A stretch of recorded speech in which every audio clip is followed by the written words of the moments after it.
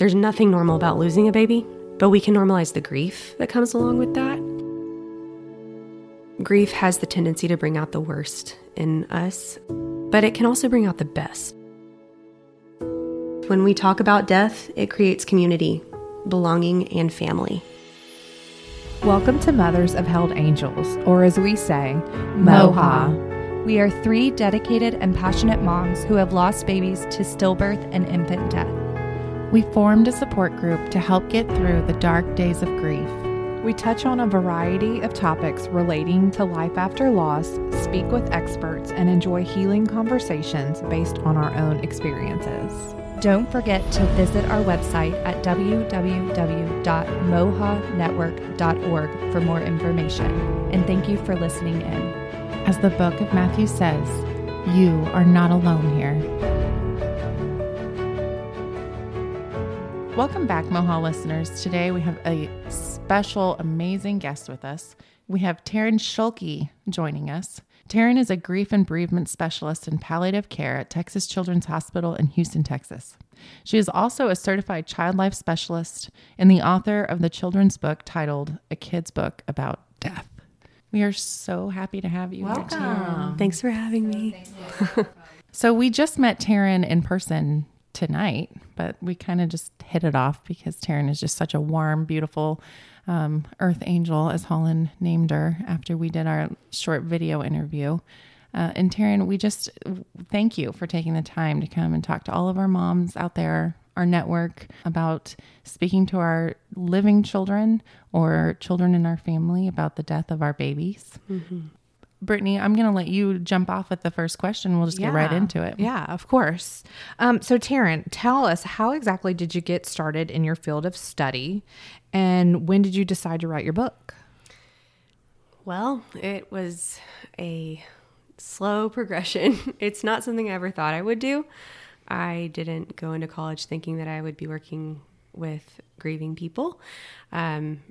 What I started doing was child life in hospital settings, and I started out in the ER at a children's hospital, and I worked with trauma and covered the hospital on nights and weekends, and did a lot of bereavement work all over the hospital in that first role. And I thought, this is really hard, but it's really meaningful, and I think we can do better. Mm-hmm. And so I ended up getting another job in the NICU and in the Pavilion for Women at Texas Children's Hospital. So working with miscarriage, stillbirth, and neonatal death.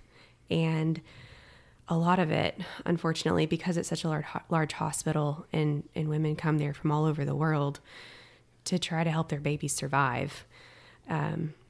When medicine fails, as you all know, it's not what we hope for, but it does happen. And I would be the person in child life to respond when a baby died. And can I stop you there? Yeah. For those people who aren't familiar with that terminology of child life specialist, what is generally your role in a hospital? Sure. There are a lot of roles that child life specialists do in the hospital for people who are in areas of the hospital where there's a higher rate of death occurring.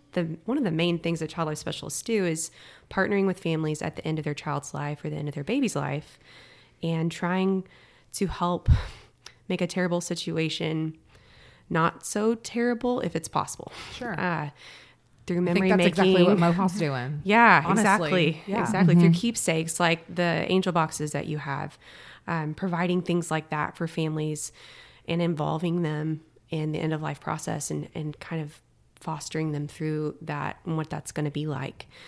Some child life specialists will even provide grief support afterward and follow up with the families. And so that's what I did early on in my career. And it's maybe strange to say, but I fell in love with it. It is a sacred, beautiful thing to get to partner with someone in that moment because it is such a tender time, and to help a family have a more meaningful experience and play a part in the role of their child's legacy. It's really special. Mm-hmm. And so now I'm in more of a larger role as the grief and bereavement specialist for the hospital, for the whole system, and trying to affect change in how we educate our staff and the resources we provide families all throughout our system, and still partnering one-on-one with families as they grieve their child or baby's death for at least a year afterward. So when you that's were fabulous. originally studying in college, what did that look like? I have a bachelor degree in child development. Child development. Yes. Okay. Interesting. So, Me too. awesome. So that went one way. Yeah. And I applied it to the hospital setting. Okay. And so tell me about your master's. Because Yeah. you used a term that I had never heard in my life before. Thanatology. Yes. Yeah, I know. Thanatology. Yeah, like Thanos from That's Marvel. exactly what I was about to ask. Right. I know. Yes, so I got a master's degree in thanatology, and that's the study of death, dying, and bereavement. It's a Okay. whole field of study, and it's growing. There's a lot of room to grow, as you all know. But So Taryn, you truly just chose that. Did you feel like a calling towards that field? I think it was a slow calling. It was something that I felt, if I could like be vulnerable with my spirituality here, I felt like God called me. If I am able to do this kind of work, then I should. And if I'm able to partner with families at the toughest time of their life, then I feel like that's a mission field. And so that kind of helped me, give me strength and purpose in doing it, and help me keep doing it early on. But yeah, I got my master's degree in it because I wanted to do better. So I started out doing this work with very little education, very little training. Okay. Wow. Like everybody in the healthcare field. Yeah. You don't really realize until you're in it that, wow, I have to be good at this and I have to be competent because it matters. So I took this role as the grief and bereavement specialist and quickly realized I have to educate myself big time if I'm going to do this right. I got my certification in thanatology first. So I studied, took a major test, and I renewed that consistently. And then I realized like, nope, there's more. So I pursued my master's degree in it, and I just graduated in May. Awesome. Congratulations. Thank you. beautiful. We appreciate all the hard work that you've put forth to get where you are. Yeah, all the moms. It was worth it. Yeah. Well, so from there, when did you decide to write your book? Well, a big part of my role is providing resources to families. And typically those families have young children that they're trying to explain death to and don't know what to say. Absolutely. And maybe have even started trying and it's not going well. And so they need some help. There are a lot of great books out there. There are many on grief, not a lot about death and dying, about the actual, what does it mean to die? How does that affect people? And how can I explain this to a young child as young as the age of 4, what death is? I couldn't find resources out there for that really. And so I decided to write one. Do you feel like your spirituality or your faith played into how you wrote it? Absolutely. You cannot separate spirituality from death and dying. And I'm not saying everyone's religious, but I do think to some level, everyone is spiritual. And so when someone dies, there are these questions that come up inherently of why, what's the purpose, what happens after death. And everyone thinks about these things, even if they have an idea of what it might be. Nobody really knows. And so my spirituality, I believe in heaven. I believe all children are innocent and they go to heaven. But not everyone believes that. So I tried to write the book in a way that would spur these questions on within families and give them a moment to talk about what they believe as a family. So it's kind of like a book and workbook almost. Kind of. It's Yeah, like- a little bit. Yeah. Okay. Yeah. And I think what's really interesting about the book and the company that I decided to partner with is they don't include illustrations in their books for a lot of reasons. And that really spoke to me because as a child, you need to be able to see yourself in the story. And sometimes when there's a picture and it doesn't connect, it's hard to see yourself in that story. How interesting. I would have thought the exact I opposite. know. Well, I wondered because I saw you flipping through and I wondered Only why the words. book was missing pictures. But then it was like when we listened to you speak, I made my own picture in my head. And I was like, oh, that's got to That's be it. why. I mean, if someone who is closer to 40 does it. I'm sure a 4-year-old Speak would. for yourself. For sure.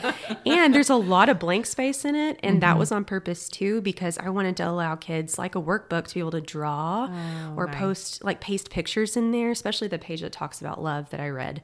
There's a huge white space. You can take a picture of your baby, your child, and put it in there. And that way it's on the same page. And I actually had a thought. One of our bereavement nurses at another facility offers to do footprints in a Bible or in a book that's meaningful to the family. And I was like, how neat would that be to have your baby's footprints and then your kid's handprints next to it? Cool. Like a family picture together. A family portrait. And I love that you're so family driven here, that you're including everyone. It's important. It's important to do this as a family because it is hard enough to do it alone. Yeah. Would you say there is a particular family or situation that was an inspiration for the book, or was it just a culmination of all of them? Definitely a culmination. I've worked with families who have lost babies as early as 4 weeks gestation all the way through adult children. And so in all of those families, though, there are young children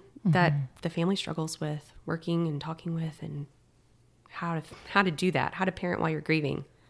That's really hard. Not only is there not a parenting manual, but then there's definitely not a manual when you have a child. No way. And your child passes. Right. So, yeah. There's no death manual. We appreciate you starting that manual. Yeah. Yeah. I do love how Brittany said it's like a workbook. I mean, that really is a cool way to look at this children's book, because all of our storybooks that we've read to the kids, they're story books. Right. So it's like a fictional book. And this feels like it's nonfiction, a way for a child to make it all about themselves and their growth with their family and grief. I mean, that's beautiful and just genius in my opinion. Yes, very insightful, because I would have thought the exact opposite. Right. Hey, Like, there's oh your- no, we need colors and we need pictures and, Right. does this boy need to have brown hair or blonde hair? How does it Who's connect more, to everyone? Who's more relatable? Yeah. Yeah. Yeah. No, I bet that child development degree helped a little bit. A little bit. It's true. It's true. Yeah. Yeah. Well, so diving into it, there is no manual as a parent or in death and dying after losing your baby.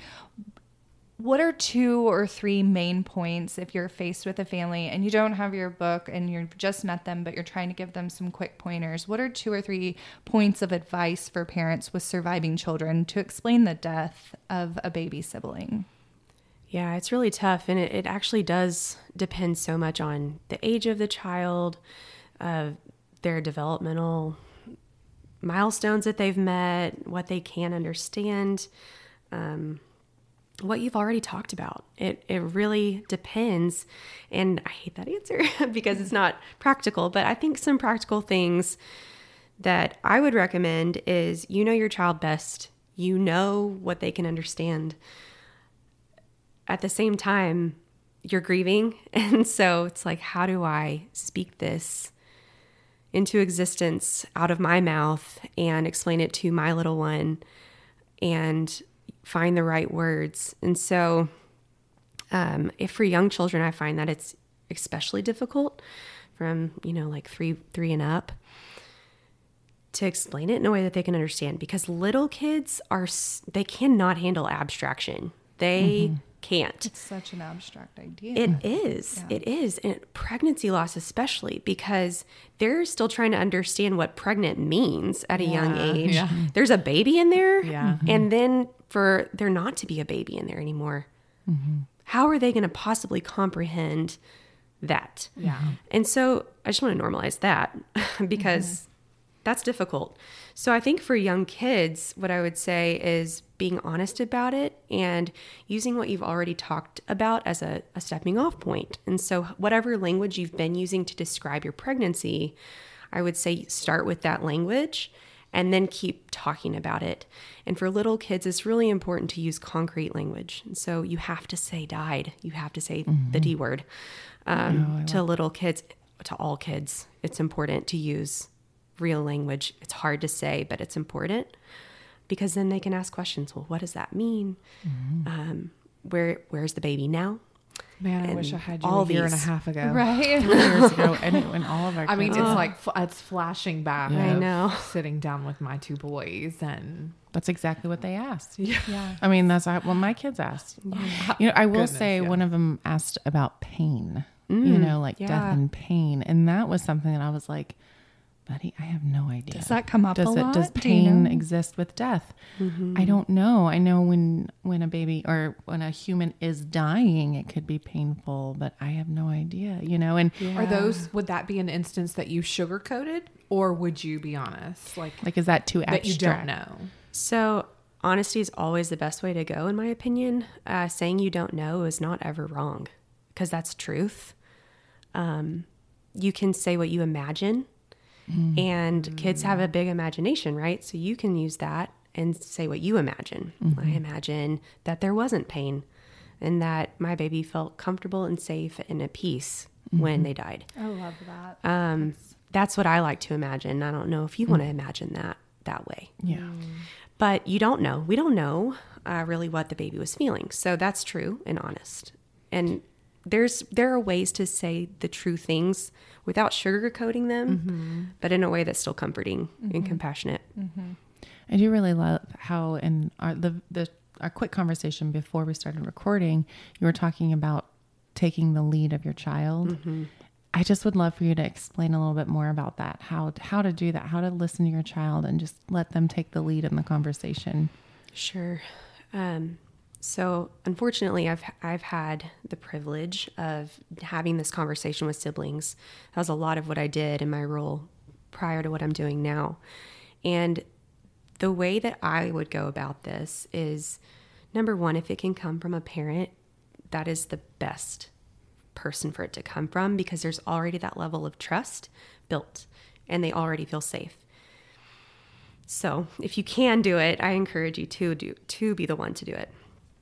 Sitting down in a safe space at a time when they're open to listening, and attention spans are hard for little kids. Sure. And so I like to use the rule of thumb of however old they are is probably however many minutes long they can pay attention. Kind of like timeout. Kind of like timeout. We're taking a timeout and talking about a hard thing. Yeah. So reading their cues, seeing when they're ready, and then starting the conversation with, hey, I just needed to let you know that something really sad happened. And then going from there, whatever the feeling is that you're feeling, insert it and say the baby died and is not going to come home with us. And kind of let there be a pause to let it sink in. And typically kids will then ask questions. So that's what I mean by letting them take the lead. Your child asked about pain. So that's what immediately came to his mind. It's a little boy. A little boy. Okay. Yeah. And then that was not in the initial conversation. Later, These are right? These questions that come Because up the later, conversation and you're keeps like, going. Yeah. Yeah. It doesn't have to be a right now we're going to have this conversation and it's over. Right. It shouldn't be that way. Nothing is ever that way. Right. So starting it out and then watching their cues. When they're done, you know when they're done. Let them be done. But answer the questions they have. Validate. And this word is a little touchy, and I'll explain it. Normalize. There's nothing normal about losing a baby. Absolutely not. But we can normalize the grief that comes along with that and the experience of it and the feelings about it. So saying things like, I'm sad. It's okay. However you're feeling is okay. Right. And that's kind of what M.O.H.A, part of M.O.H.A's mission is, raising awareness of normalizing talking about it, because death is scary to talk about. And until you're faced with talking about it with somebody you love, then you don't even think about it. And so those phrases and those words just don't come naturally, right? But if we normalize talking about it, we have women who lost their babies many, many years ago, and they were kind of forced into this idea of being silent about it once they left the hospital. Right. And you carry that with you forever. So I love that you're playing a role in the family talking about it and normalizing talking about death, because the D word is hard to say hard. sometimes. Yeah. It is. Yeah. Yeah, I mean, even we can be guilty, like I'll say neonatal loss versus neonatal death, because And I when say you passed away. Yeah. It's touchy. It is. And I think, for worse or for worse, we live in a culture that minimizes grief and deflects it and tries to look away. And that is also a huge part of this. Maybe there's partner-spouse conflict that you don't agree on how to talk to your kids. You don't agree on what all to say, and that's super normal. So being upfront, I know that y'all have asked me, what have you seen like for the families that are on the same page and like doing this proactively, and what is that like for them? The part I think is the big turning point is if the spouses can be on the same page on a specific level and agree about how you're going to approach it, it's going to go that much better for your kids because they're going to see you as a united front. They're going to see that what you're saying can be trusted and that it is safe to talk about because you're both feeling that way and exuding that to your children. Kids are super smart and they can tell when things are off and they can tell when there's disagreements. So Taryn, could you write a book about how to get on the same page? I need someone to write that book for me. We could really appreciate that. It's real hard. Well, that could be volume 2. Volume 2. Workbook volume 2. Therapy. Well, and the reason, Therapy. and I know that's kind of meant in a joking manner, but really the Well, problem. because we just had our father's live it. Oh, you're podcast. right. So, whoa. we got to hear the inside of our father's grief, which was beautiful, but we kind of joke about it on the side because we know our husbands so well, so we had some giggly moments about it. But the reason why I say that is because death I shouldn't say that, oftentimes with pregnancy loss or neonatal death, like it's unexpected. So you may not be on the same page as your husband, You're thrown into it so quickly. Yes. For Yeah. And so sure. I think the challenge with being on coming to your children in a united front can be so challenging. So hard.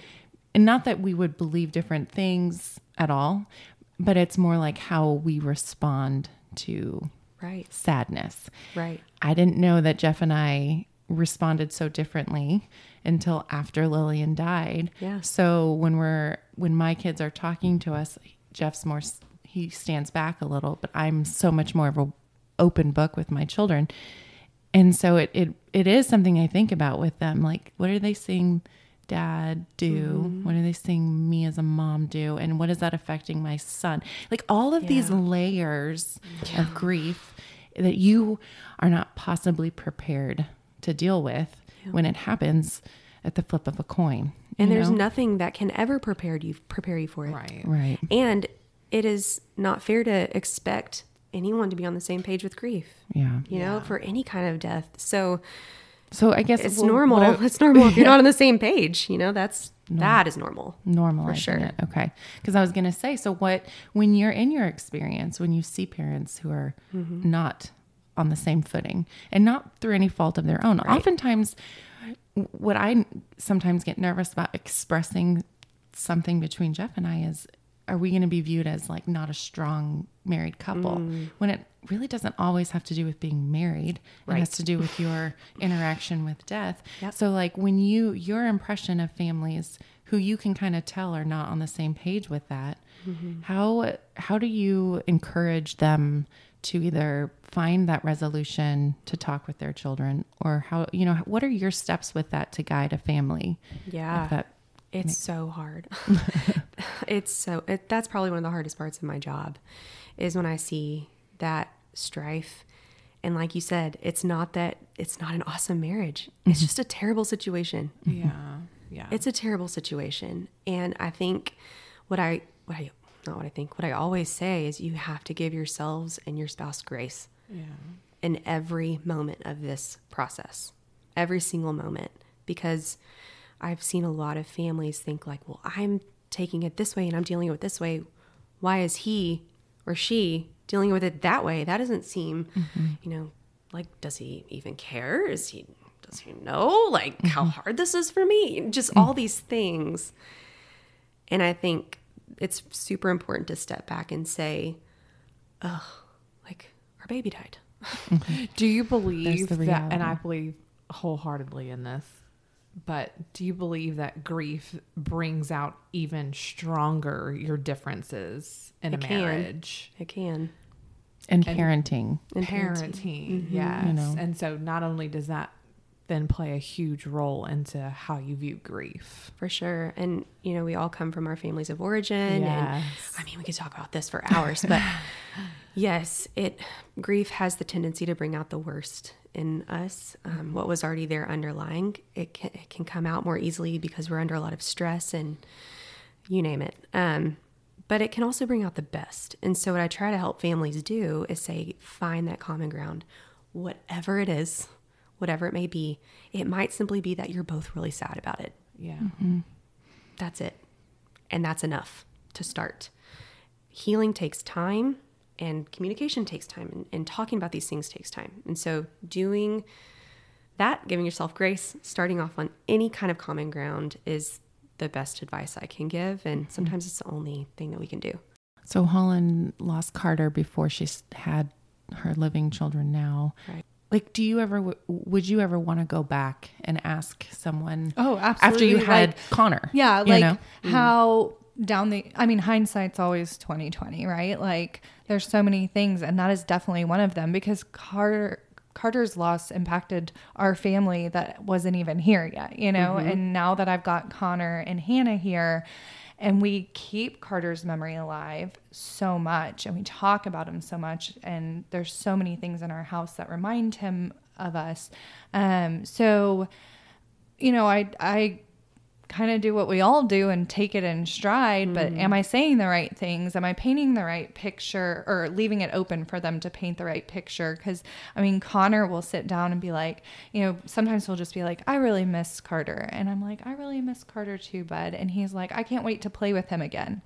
And it's like, well, do I correct him that he's never actually played with his brother? And I'm just always like, one day we'll all be playing together, and just kind of lead it back into, because he knows about heaven and that's where he's waiting for us. So yeah, that's such a beautiful response. And kids they're going to imagine what they want, and they're learning how to grieve too, just like we are. And everybody does it in their own way. And so for you to say like, yeah, one day we're going to all play together. Like, what a great validation of what he wants. Because at the root of that comment is, I want to play with my brother. Yeah. I wish my brother was here so I could play with him. And that's such a sweet, precious expression of love from him. And on that also, the fact that you incorporate Carter into your family life so consistently allows your children to have a relationship with him. yeah. Which is They have a brother. They have a brother. And so you have opened that door for them to have that relationship. And that is the biggest, most beautiful gift that you can give to them. And so however that looks, you get to create it as a family. Yeah. Now, a little to spur off of that, guidance on our children then going out into the world to talk about their deceased sibling, because it's not always accepted like it is in the home, So You mean at the grocery store when they're like, my brother's dead? Yeah. Oh, yeah, we could probably. I think- kids are so funny. I think it though holds true that, you let them go with their own dialogue. For sure. And they'll run with it. Yep. Like I was, it's back to school time, and Anderson, my 7-year-old, came home with his, all about my family, and he included his sister, and then explained to me that he didn't include sister that's coming because she wasn't born yet. So I thought it was really interesting that even though Eden Grace was never really born, that she was still considered a count in the family. For sure. So that, I think it's to leave that dialogue open, just like you do with your two, is allows them to just continue to foster that relationship with their sibling. Definitely. And then your children are going to go out and talk about their sibling because they matter. They matter, and their lives mattered, however short they were. So letting the kids dictate how they're going to talk about their brother or sister is a beautiful thing that they get to do. Now, your job as parents is the responsive people to your children, and that can be really hard. That's my worry is like when they're faced with, whether it be another child or even adults who don't know how to act, say the wrong thing. 'Cause there's nothing I just don't ever want anyone to squash my child's light and his outlook and the way that he views his brother. And so I think that's a fear of mine. Well, I think it's a fear, rightfully so, but you've established that really great foundation with them. So it would be harder to shake as they get older. That's true. Since you've already set that path. Definitely. And I've seen that. And I've seen as the siblings grow and get older, starting that so young and letting that be a normal thing in your family, that's going to be normal for them as they grow and as they continue to develop and their relationship grows with their sibling in heaven. Like you can't protect them from everything that people are going to say, because people say really stupid stuff all the time to grieving people. Yes. All the time. And they're going to get it too. And I think as a mother, as a parent, that is, it's gut wrenching to think about your child having to go through that at, their child. So just the same way that they talk about, like that's the same so way true. you talk Because about it. Janice talked about how she preps moms, and she's like, now there are going to be people who are going to say really terrible things. Yep. They may say this and she'll list it, or they may say that and she'll list it. And it's almost like she's preparing them, and she'll look them dead in the eye and say, none of that is true. Mm-hmm. Those people are wrong, and just like she preps those moms and parents, it just kind of like a light bulb just went off. I've got a prep Connor to go out.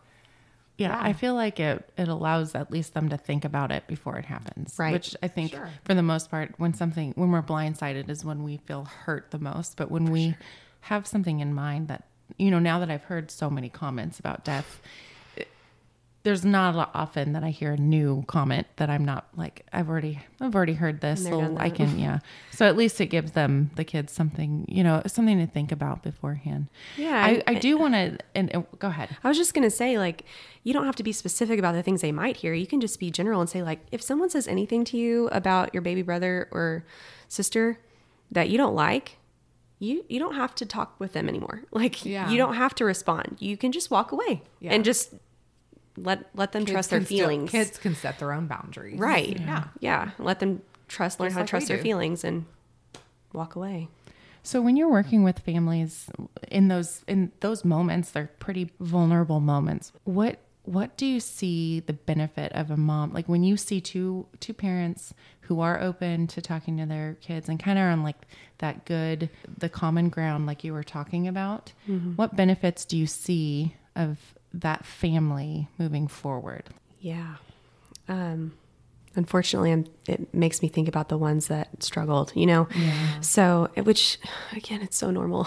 So, the ones that were open and honest, and maybe even if it was possible, had their living children come to the hospital to meet their baby, if they were given that opportunity, if the child was ready, all of those assessments were done. And if they had that opportunity for kids that get some kind of a concrete hello, goodbye moment, that helps a lot. It really does. There are other ways to achieve that if that's not possible for your family, through like if you took photographs of your baby, or even as simple as just talking it through. But talking about it, being honest, these families are able to grieve together. And I think I maybe mentioned that earlier. It's really common for people to feel like they have to grieve alone because it's so individual. But these families that learn how to grieve together, they grow together and they get more solid, and it's almost like they're invincible. I mean, it's real. Like I have the chills. It's really beautiful to see them grow in their grief and learn how to be a family with their loss, with this whole, because you're all together, doing this together. And so respecting each other's own way of grieving, being open to whenever you need to talk or not talk or distract yourself or, like cry or whatever it may be, and letting that happen as a natural flow, including the children, letting them have their own experience. Those families are like rock solid. That's awesome. And I personally have seen these families who have this foundation and keep it going, or maybe didn't have it in the beginning, but start it and then continue it. They learn how to live with their loss and love their baby. That's no longer here anyway. Like, they find a way to incorporate that baby into their family. They find a way to do that with love and less pain. And I think that is key, because at the beginning, there's so much pain. And you kind of wonder, is it ever going to get better? Am I ever going to feel better? And the answer is yes, you can. Like, I've seen hundreds of families get better, heal, still carrying their love, still carrying their grief, but carrying it. And it's beautiful. It really is. That's really wonderful to hear, because honestly, with Mothers of Fallen Angels, that's the hope that we want to bring to moms in their hospital room. And you get to mentor and be there for people who are freshly going through it. What a gift. It's a gift you don't want to have to give, but you get to give it now. And it's just incredible.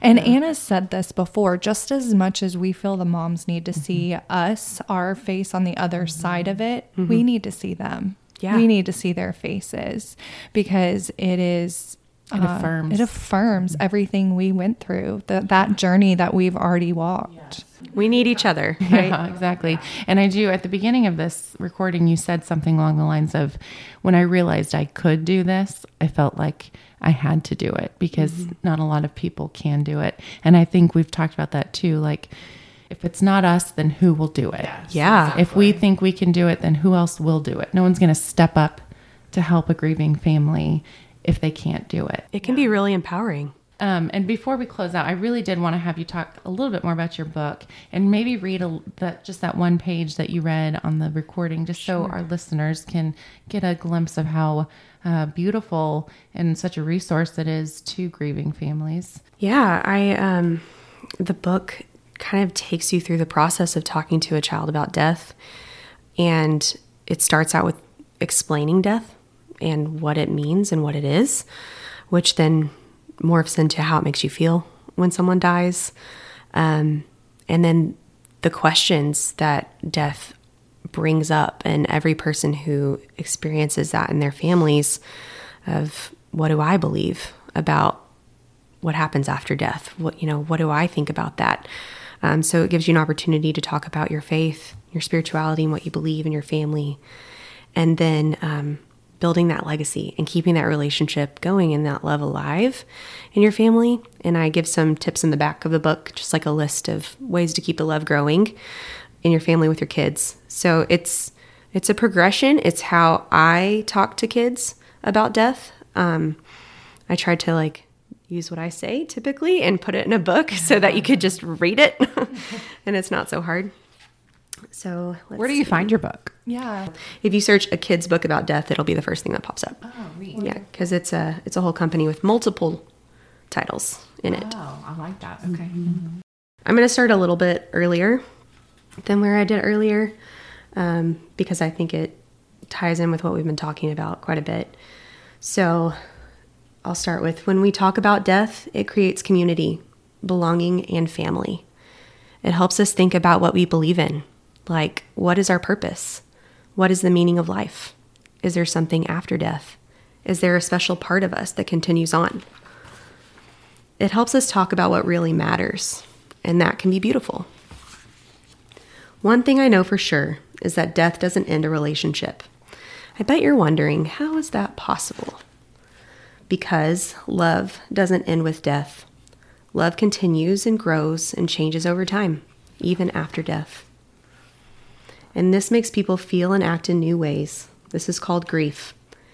And all that love builds up inside, and they have to figure out what to do with it. The things they decide to do or say or make out of that love keeps the relationship going. Why? Because that love only exists because a relationship happened. Remember that life is like a story. Just because the book closes doesn't mean you forget what the story was or how it made you feel. That's so beautiful. And I wish y'all could see us. We're all here with tear-filled eyes, and we're like staring at Taryn in just awe, because it's just so truthful in the way that you are explaining it to kids. We wish we would have had these words. We now have these words. Your book, you, Taryn, are an invaluable resource, and we are so grateful and thankful that you're here, that you were here to share your experiences, your book, your life, your passion with us. Thank you for being here. To close out, if there was one thing for our listeners to take home from this entire podcast, what would it be? First, thank you so much for having me and telling me about your babies. They matter, and I hope you always talk about them. And just thank you so much, because it's really special to get to hear about them. Gosh, one thing. You can do hard things. You can talk to your kids about it. You can say things. You can mess up and say, I'm sorry, let me try again. You can keep talking about it, and you can talk about your babies and make them a part of your family still. Wow, that's great. And I just want to thank our listeners for listening. Whether your journey has just begun, whether you've told your living children, you haven't told your living children, you don't have living children yet, there's a place for this. And I just hope that you found some value in what we talked about tonight. So thank you for listening.